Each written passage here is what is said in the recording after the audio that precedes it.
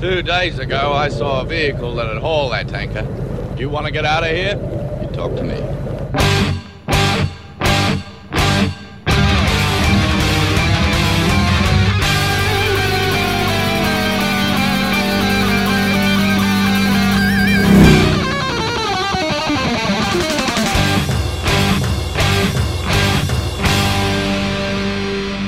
Welcome to the Mad Max Minute, where we finally leave the hilltop in Mad Max 2 The Road Warrior, 1 minute at a time. I'm Rick. And I'm Julia. And today we're talking about minute 23, which begins with Wes rounding up the Marauders to move on, and it ends with Max firing up the Black on Black and leaving the Gyro Captain at the top of the hill. We pick up today with the Gyro Captain returning the binoculars to his face so that he can continue watching what is happening down below, and we get a binocular frame of Wes down amongst the raiders, and he's rounding them up. Yeah. There are 2 raiders that are attacking Kathleen, and he swats at one of them. I think he tries to move the other one, but then just moves on. He's getting them ready to move. He doesn't want them just sitting here hanging around messing with these scouts. I feel like before the raiding parties were sent out to chase the scouts, they were instructed, stop them and maybe bring them to me. If Lord Humongous was thinking that far ahead of time, which he probably was. It was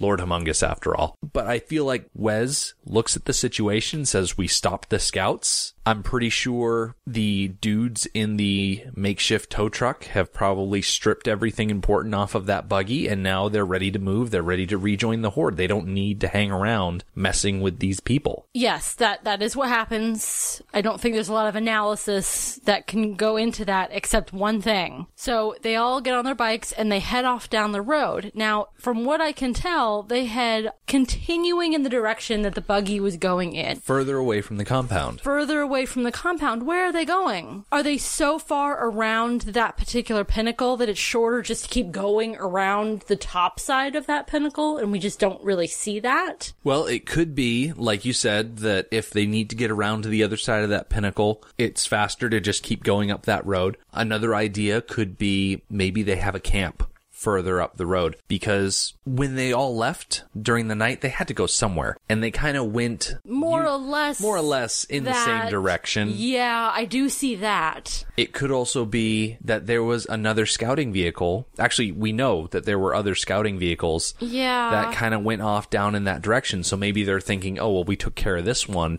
If there's another one that we can head off at the pass or rejoin a chase elsewhere. Okay. I feel like Wes has no interest in brutalizing people in this way. Wes is all about the thrill of the chase. We saw him in action in the opening chase. We saw him in action here. If anything, I feel like Wes would be disappointed with how this one went because it was over so quickly. It was. Talking about Wes, we've talked before about Wes and his relationship to power and what that means for the Golden Youth and their relationship. We hypothesized that their relationship was based on power, based on dominance and submission, whether that be sexual or not. That's what rape is about, too. Rape isn't about sex. Rape is about power. Yeah. And exerting that power over somebody else in a very specific way. Mm-hmm. So it's interesting that Wes, you're right, he had no interest in this woman. He allowed it to happen, and in the screenplay, he actually gave verbal permission for them to start ripping her clothes off. Mm-hmm. But that's not how he's interested in exerting his power. Right. He has his ways. He has his golden youth. He is a leader in the Horde. He exerts his power that way. It just goes to prove that everybody has power, and you want to exert it, at the very least, over yourself. Mm-hmm. And everybody has different levels of power and different ways that they are good at exerting that power. That's why we have bosses and why there are people who lead other people. I don't want to go too deep into psychoanalyzing the rapist, but I imagine he's probably a pretty low-level raider. Yeah, I was going to say exerting your power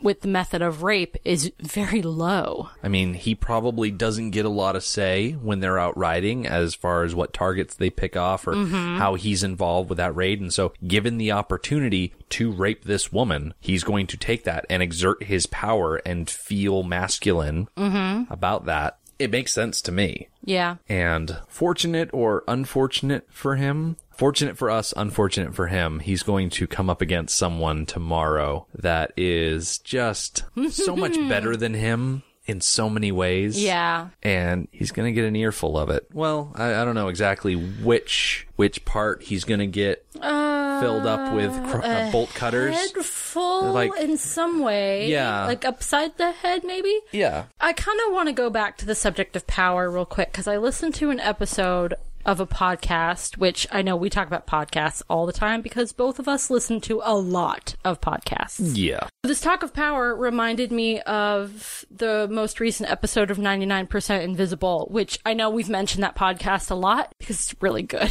And the most recent episode, as of recording, it's called The Great Dismal Swamp. Part of the story is about this huge swamp down in the Virginia, North Carolina area that runaway slaves way back starting in like the 1700s, I believe, would go live in this huge swampy area because nobody would follow them in there. And they set up these communities. I believe that thousands of people were living in this swamp over a couple hundred years. And they kind of dispersed once the Civil War started, and lots of them went and helped to fight. And once the Emancipation Proclamation came along, they went home to find newly freed family, and it kind of dispersed. They compared the Dismal Swamp and the communities of runaway slaves. They compared that to the Underground Railroad, and why some people chose to live in the swamp rather than make their way north. Because by choosing to live in the swamp, they were able to exert their own power over themselves. They were able to achieve true autonomy. Yes. I think it's what is they the said. way they put it. Yes, because if they went north, everything wasn't peaches and cream. They were still freed slaves. And there was still a lot of racism in the North. Just because slavery wasn't legal doesn't mean us benevolent Northerners saw black people as equals. Yeah, they It weren't wasn't like slaves, that. but they still had to find jobs and housing. And it was still very, very difficult. Yeah. Always with the possibility of being caught and sent home back to the South. Right. If you run across the wrong group of people and they put a bag over your head and drag you down south again. Thousands of people would stay in the swamps and build a life for themselves because that's how they could keep their power over their own lives. It was a very good episode. Back to the minute. We do love our tangents here on the Mad Max Minute. You know, sometimes we get minutes, and I feel like this is one of those minutes where there's a lot of time spent on things like minute 23 here, where a large chunk of the minute is spent watching Wes ride his motorcycle down the road. Yes. We get at least 2 or 3 shots of that, and It takes up like 30 seconds. there's not really much to say about it because it's Wes and the Golden Youth. They're on their motorcycle. They're riding away. And they're taking the other raiders with them. I do want to point out that the Golden Youth is holding a bat. Okay, I have a question for you there. Yeah. Is that bat for the Golden Youth to use, or is that bat for the Golden Youth to hold in case Wes needs it? Oh, yeah. It's probably to hold in case Wes needs it. Because his crossbow, his primary weapon is a ranged weapon. That just doesn't work all the time. Sometimes you need a melee weapon. Yeah, I feel like the wrist-mounted crossbow would be a good long to medium range weapon, but yeah, you've really got to have close range in the bag just in case. Just in case. I think as far as vehicle-to-vehicle combat is concerned, the toe cutter really showed how effective a good melee weapon can be at disabling a vehicle. Yes. There's that great scene that we got to see in the prologue of this movie of the toe cutter riding up alongside the Chevy, and he's got this giant rusty looking axe thing, and he puts that axe right through the windshield. Now granted, the next shot they show is of Charlie from a completely different scene, completely different scenario. Yeah, they really kind of recut the movie into a completely different movie. Yeah, not to do too much retreading of a prior minute, but when I think about that, I just imagine the movie that could have been if Toe Cutter was just more bold and more angry at the police to like go after and them attack the all police out. directly. Oh, that would have been such a different movie. Yeah. As long as the toe cutter was still the toe cutter and still had like his spectacular personality and spectacular hair, it would have been a fantastic movie. And it would have been nice to see him do something other than steal a baby and then run away.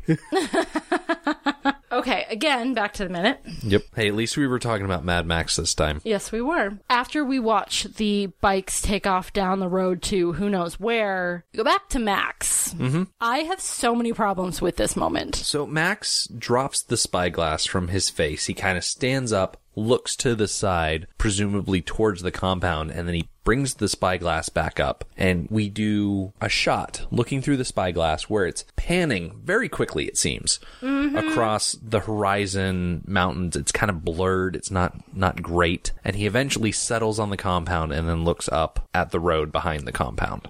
I hate that they make us watch as he pans across the landscape. He pans too fast. You posited that maybe he was looking for dust trails to take stock of where Marauder vehicles were. Yeah, He's going really fast, though. I feel like it gets blurred. Taking a quick inventory. I think he swings around too fast. And why make us watch? Like, that's the stuff that motion sickness is made of.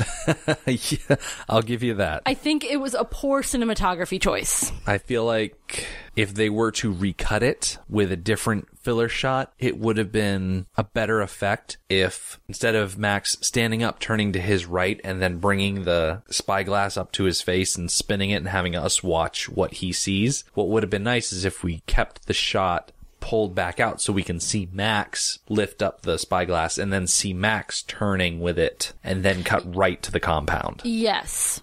Okay, second issue with this moment. That was number one. This is number two. My visualization of the landscape. Now, I admitted a couple of days ago, that I don't really have a very good sense of the landscape for this type of terrain. So I'm definitely at a disadvantage. But from what I visualized, where he's at, he can't see the compound. Yeah, that's why he scrambled over the rocks to begin with. Right. He would have to scramble in my head, he would have to scramble back over the rocks to his original position to see the compound. And even when he sees the compound, and he kind of looks a little beyond the compound a little bit, and then we cut back to looking at him, I swear he's looking straight into the rocks. Yeah. You definitely get that sense. So I don't think I'm the only one that is having a hard time visualizing the landscape. Yeah. I think Max is having a hard time visualizing the landscape. With all of this talk of Max spinning around with a spyglass held to his face, I imagine a scene where instead of him turning to his right, he turns to his left, and the gyro captain has to duck right there. Oh, that would have been fun. In order to avoid having the spyglass smack him in the face. Yes. And so we could have had a nice little bit of physicality there. Yes. Those two, they make a good team. As much as Max hates that idea.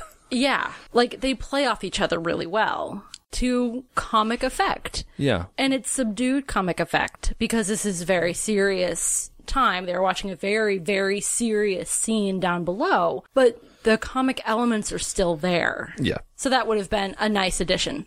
Yeah. Oh, something that just popped into my head. When he's doing the scanning thing that I hate, it's very reminiscent of Star Wars when Luke is scanning the horizon with his binocular thingies. And he's looking for sand people? Yes. And then one pops up right in front of his binoculars? Yeah. That's a great scene. So that kind of is what it reminded me of. Oh my gosh, I just had a thought of how crazy it would be if you had Max and the gyro captain and they're up at the top of the ridge and Max is looking through his binoculars and all of a sudden like the view of the binoculars gets obscured and there's a raider like right there and Max and the gyro captain like have to like fight him.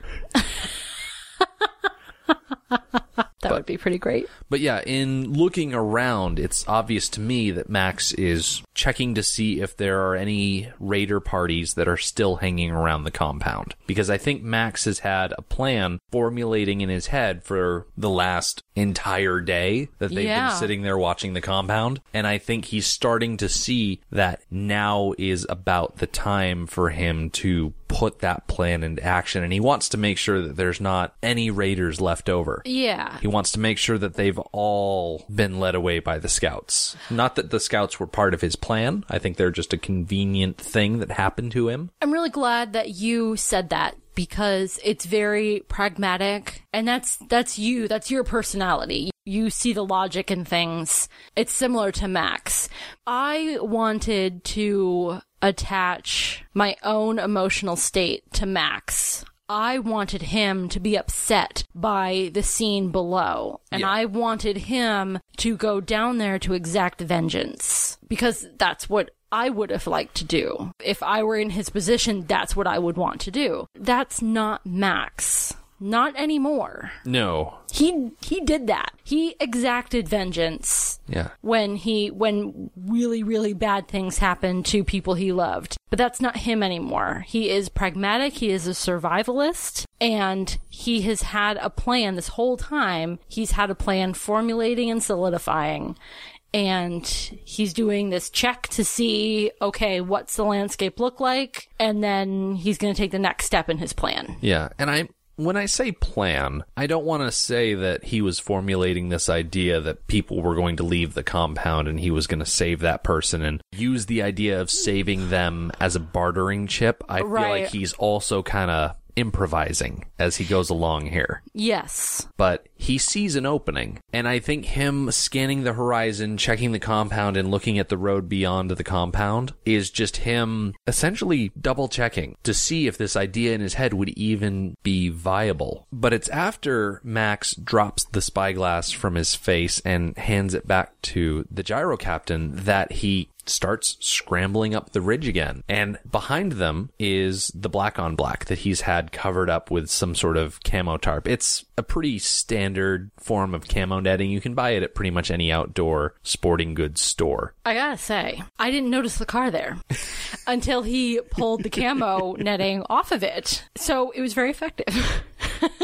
If I had just looked at it, it's shaped like a car. Mm-hmm. Like, if you look at it, you're gonna know what it is. It's not hidden. It's just, it didn't stand out. It didn't draw my attention. It's that classic George Miller attention direction. Yes. You didn't see it because George Miller had your focus elsewhere in the frame. Yes. And he didn't draw your attention to it until he needed you to focus on it. Yes. Max goes over to his car and he starts pulling that netting off. Meanwhile, we go back to the view from the spyglass. The gyro captain has the telescope. He's looking back through it. And we catch up with our rapist and Kathleen, who looks mostly dead at this point. Yeah. I don't want to retread too much of what we were saying yesterday, but it's this shot specifically as we are looking. We start with the raider on top of Kathleen, and then we kind of pan over and we see Nathan sitting pinned to the crossbow tire. And the raider specifically, he seems very animalistic. He doesn't really seem human at this point because he's just kind of draped over her with his head buried in her neck. And it actually kind of reminds me of when Dog had his face buried in the dog food can, just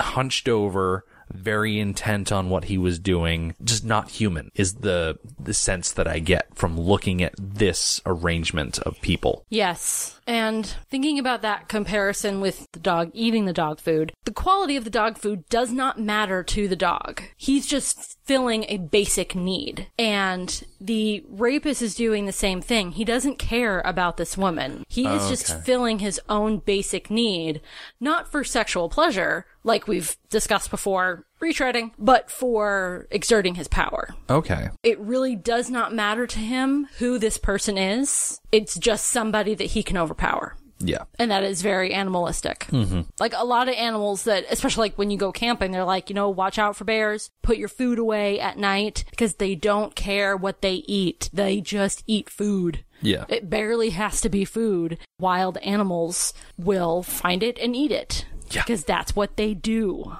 They eat food. As the gyro captain is looking through his spyglass at what survivors there are, which they're still technically both alive, so... Yeah, at that point, they are both still alive. We are at, currently, 100% survival rate for these scouts, for this scout team specifically, but the gyro captain, all of a sudden he hears a rumble behind him, and it's the roar of the Black on Black's engine. Max has started up his car, and in the last 5-6 seconds of this minute, Max pulls away in the Black on Black, leaving the gyro captain there on top of the hill. Max is making a move. We are finally leaving the top of this hill. Yes. How many minutes has it been? It's been a while. I think it might be 8 minutes that we've spent up on this hill. We arrived at the top of the hill. I think minute 16? I think minute 15. Minute 15. I think it was. All right. And it's now minute 23. So, yeah, about 8 minutes. Almost a full 2 weeks. Yes. Yeah, we're finally moving on. Yep. So that's kind of nice. And the last we see of the gyro captain for the time being, he looks so sad. Yeah, he's, I think, rather surprised that Max is just up and leaving him. Yeah. I think the gyro captain is reeling from what he has witnessed down on the ground. And he seems, I don't know, maybe this is just from his dress, because he's dressed in this bright yellow with pink shoes. He's got the purple scarf on and this big flower on his jacket and this comically large telescope. He seems like a jovial sort. And witnessing this horrendous act, I think, brings him down a couple of notches. Yeah. Well, we'll definitely have time to talk more about the gyro captain tomorrow. Actually, tomorrow is going to be our last chance to talk about the gyro captain for about a month. So, okay. As we move on from today to tomorrow, assemble any last minute things you want to mention about him, because he's going to be gone for quite a while. But we'll get to that tomorrow when we get to it. The Mad Max Minute podcast is a fan project by Rick and Julia Ingham. The Mad Max franchise was created by George Miller and Byron Kennedy and presented by Warner Brothers Pictures in association with Village Roadshow Pictures. Mad Max Minute is produced and edited by Rick Ingham. Our opening music is by Daniel Batista of danielbatista.com. You can follow Mad Max Minute on Twitter at Mad Max Minute, on Facebook at Mad Max Minute Beyond Microphone, and at madmaxminute.com. And finally, if you would like to contribute to the podcast, visit madmaxminute.com, click on the support link at the top of the page, and check out our Patreon to help us keep the tanks full. Thank you for joining us for Minute 23 of The Road Warrior. We will see you tomorrow.